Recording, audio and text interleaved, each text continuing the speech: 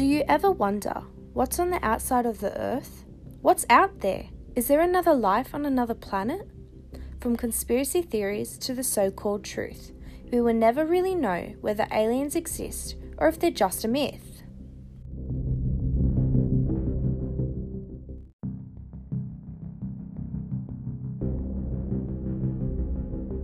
Hi, I'm Emily Brunetta and welcome to my podcast on conspiracies. Today in my podcast, I'll be discussing the topic of Area 51. Now, I'm sure you've all heard of the conspiracies of aliens and all the unanswered questions people have about the area. Everybody has their own conspiracy about this topic, but let's face it, are they really true?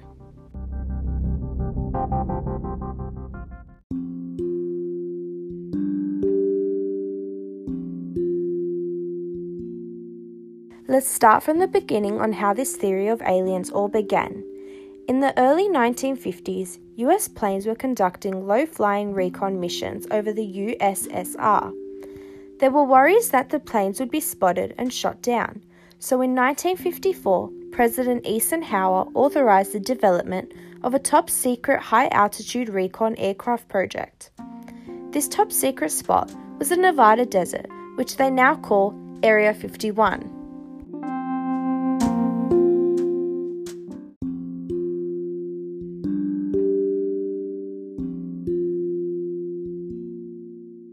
In 1955, sightings of unidentified flying objects were spotted around the area, which got many people talking.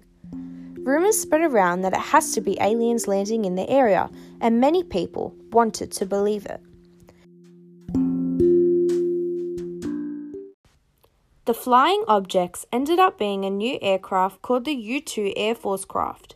Even though the question about possible UFOs landing in Area 51 was answered, people still created theories and believed that the Air Force were keeping secrets and evidence about the aliens. In 1989, a worker from the Air Force, Bob Lazar, spoke out about things he has seen and experienced while working there. Exactly what's going on up there? Well, there's several, actually 9 flying saucers, flying discs that are out there of extraterrestrial origin. And they're basically being dismantled. Some are, in various stages of completion, built from other parts, and they're being test flown and basically just analyzed. Bob explained in other interviews that he had been given a job to work on a spacecraft that wasn't designed for humans.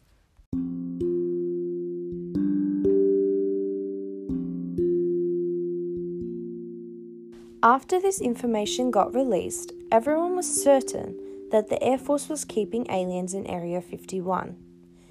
In December 2019, a man named Victor, who also worked on the site, recorded a soldier communicating to another species that sounded like an alien.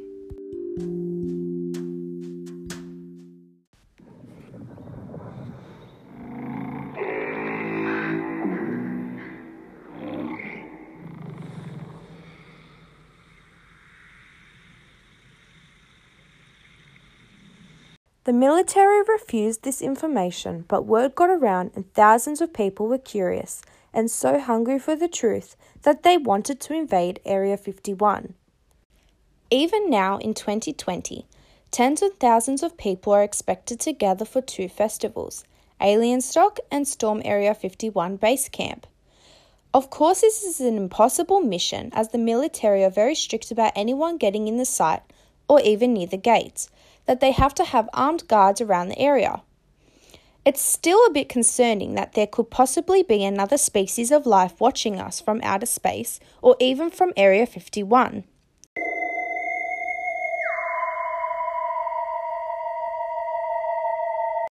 Some conspiracy theories that people have shared are that there are secret government meetings being held in the area about making the world a one-world government.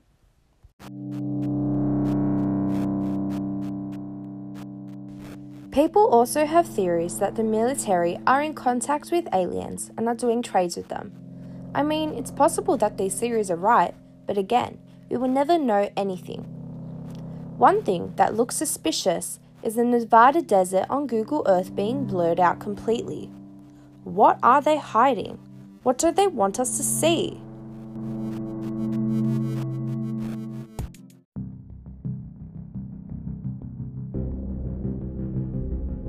This topic about Area 51 still occurs now today and has opened our eyes in a positive way. It has made us question if we are the only thing and most important thing in this universe, or if there's something else greater out there. These conspiracy theories will most likely never be proven or investigated on. It's just a simple theory that has caught the public's eye and brought attention to everyone on Earth. I mean, imagine if the area was run by aliens. Now wouldn't that be a twist? That's all for today's topic on Area 51, but stay tuned for next week's conspiracy. Thanks for listening.